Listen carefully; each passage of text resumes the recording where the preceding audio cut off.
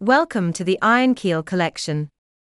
Today's story is called Why Diversifying in News is Like Being a Hi-Fi Aficionado. Written by Sean Ellerton on January 26, 2021. Subtitled, Be the jury of what you hear and read. My analogy of being heavily diversified across many news sources to that of being a hi-fi aficionado. I like music. Love listening to it, especially when sat down in my living room being thoroughly immersed as if listening to the performers live on stage. This, of course, needs a good stereo or hi-fi system and needs to be set at a volume roughly as it should be if one was there near the stage. Through the years, I have enjoyed exploring music away from the mainstream and engaging with others who do as well. Yes, I like Pink Floyd, Led Zeppelin, and Vivaldi's The Four Seasons, but if someone shares their music collection with me and every artist or piece of music in that collection is known to me or to hundreds of other millions of people in the world, it is not going to be likely that I will gain further enlightenment in the world of music. I also like to keep up with the latest news and current affairs ranging from politics and social issues to technology and the environment. Many would agree with me is that to be more effectively informed is to scour from a wide variety of news sources, rather than relying on one or two sources.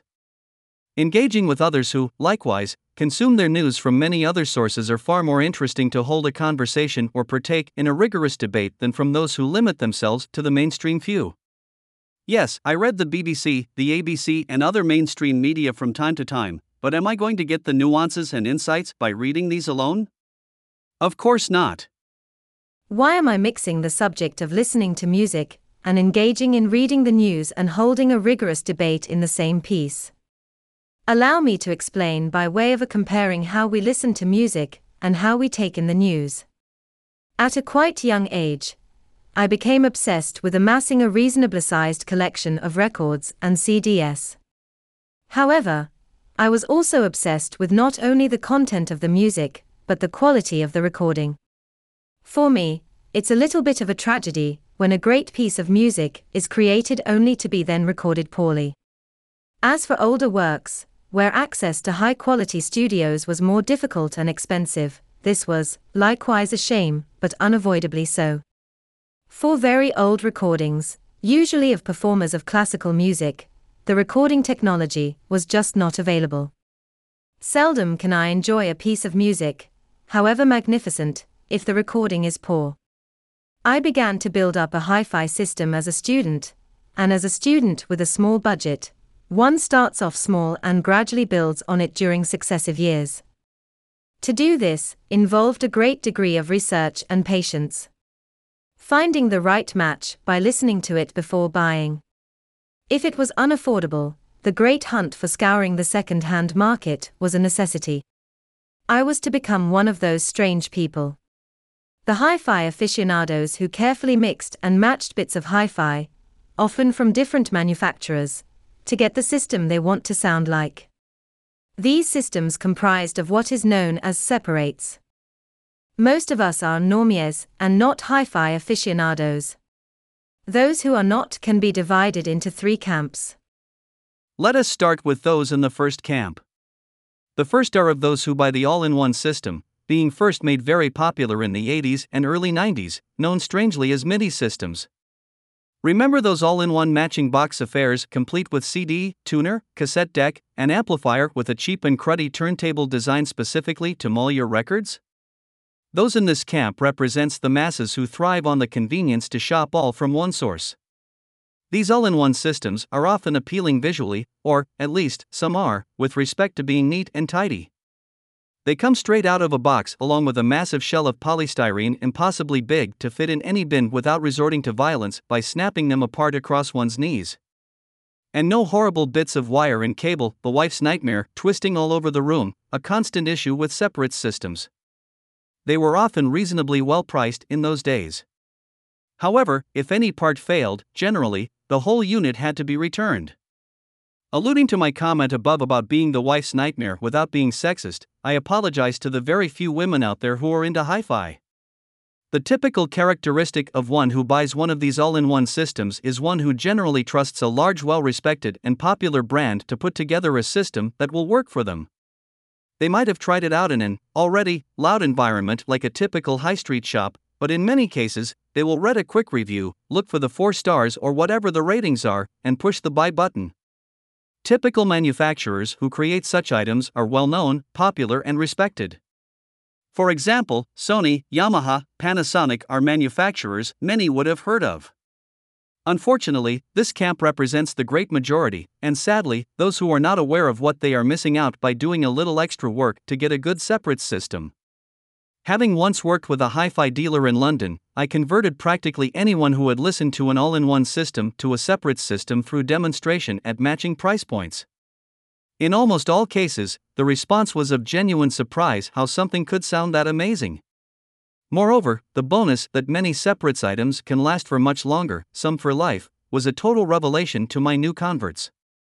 In this first camp comprising of the great masses, we could make a reasonable analogy that the purchase of the all-in-one system from a well-known manufacturer is not unlike that of subscribing to 1 or 2 well-known mainstream news networks. For example, the ABC in Australia, the BBC in the United Kingdom, CNN and Fox in the United States, and Pravda in Russia. The convenience factor is at play, having only the need subscribe to their web services and download their exclusive apps. The quest for variety or for more nuanced insight and alternative angles is not really of prime significance. It is consistency of format, familiarity of the journalists, and the convenience of access that is of importance. Quality, bias, and veracity of news sources vary enormously on both sides of the equation, but if one is exposed to 1 or 2 consistently biased news sources, exposure to further insight, nuance, and context is hindered enormously.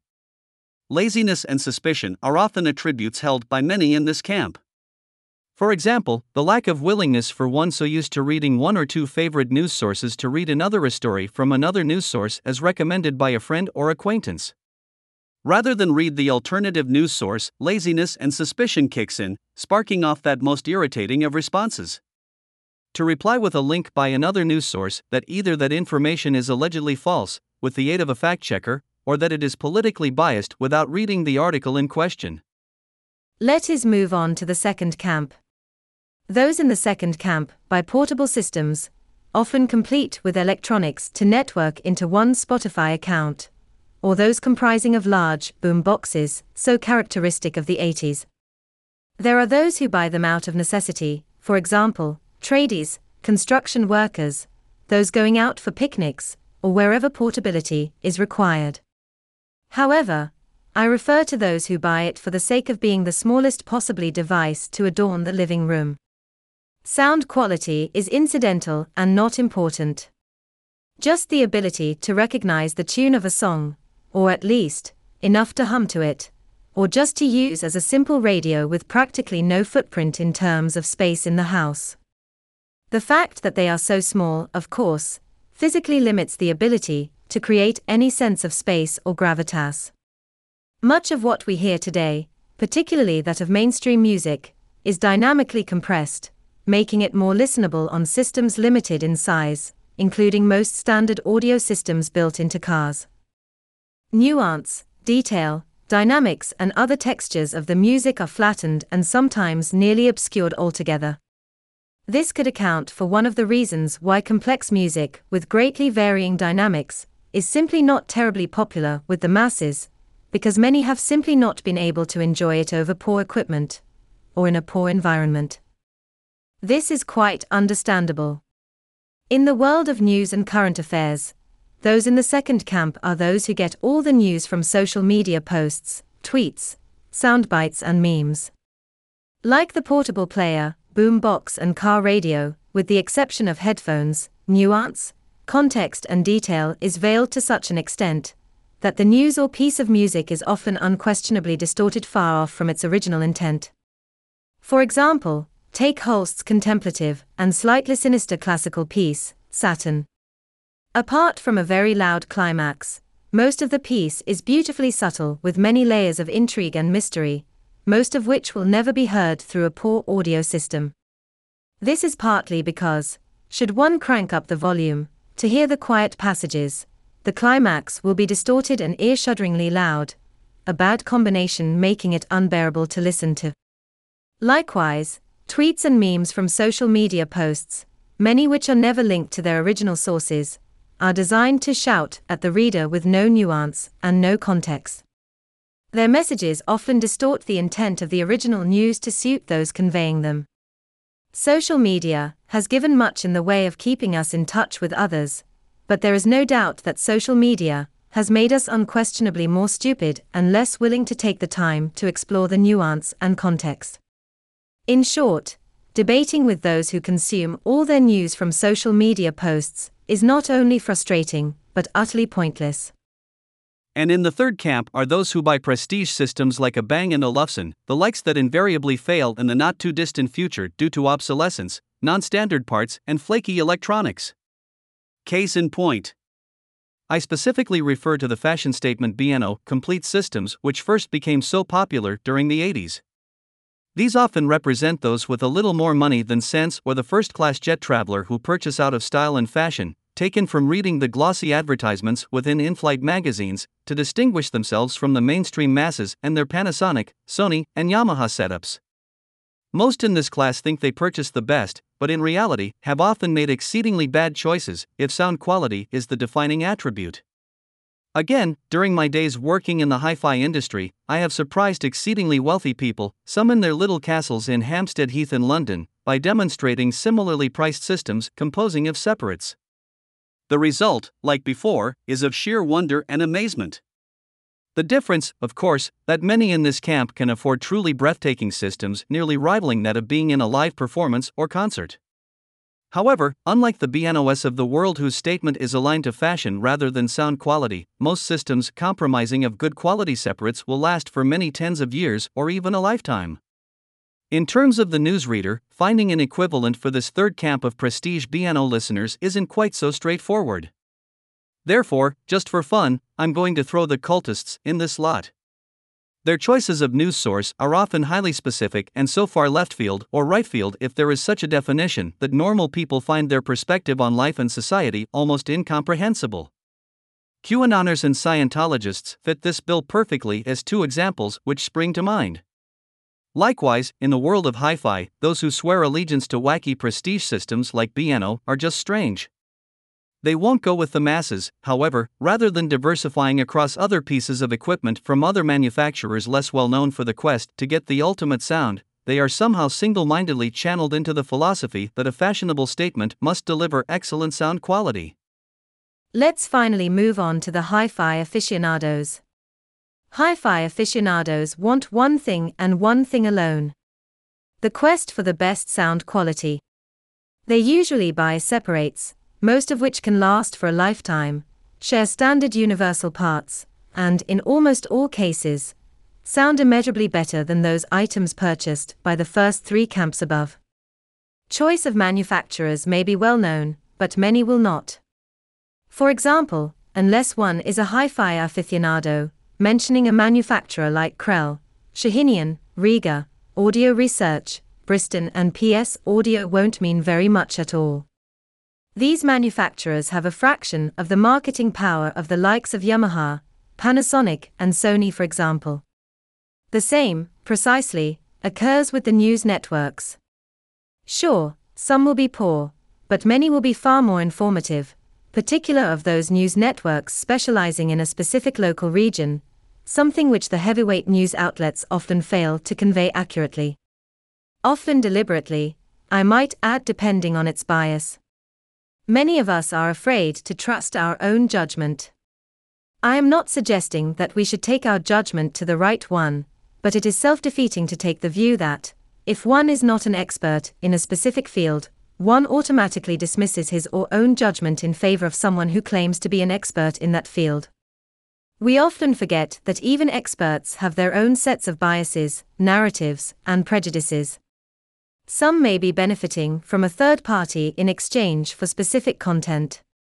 In the world of hi-fi, aficionados begin to start trusting their ears rather than what others tell them. A startling parallel can be made in the world of news consumption. When I first started to take an interest in building up a separate system, I read review after review of loudspeakers, amplifiers, tape decks, turntables, and CD players. I was also reviewing the specifications as well, but that's for another story. In any case, I eventually learned that judging hi-fi equipment purely from what others wrote in their reviews often turned out to be BS. I once remembered being demonstrated a pair of loudspeakers in a Cardiff-based hi-fi shop called Audio Excellence. I brought in my existing amplifier and listened to a variety of loudspeakers. I chose a pair of speakers which I was very happy with. However, I made the often compulsive instinct to look up the review of the purchase after buying it. The review said it lacked this and lacked that and, as it turned out, reviewed the loudspeaker which I didn't like as much as the much better. And yes, it did throw doubt as to my purchase. I kept rereading the review and felt disappointed of the review and wondering if I made the right purchase. This is such a common thing that occurs to so many who start on their journey of the quest for great sound. However, the eureka moment comes when one trusts their ears rather than hearsay from others. It is practically the same with those being consumed by the news. Instead of relying on somebody else's opinion on a news article, why not actually read it? The analogy of buying separates to get the best sound with the world of news consumption is by diversifying across various news sources. The internet has provided us with unprecedented access to all sorts of news from all over the world. We can listen to some of the best and worst opinions from others airing their views. We can listen to unedited, uncut interviews and debates with so many interesting people, however good or bad. If members of a jury should be encouraged to listen impartially across multiple sides of a story, why can't we as consumer of news do the same?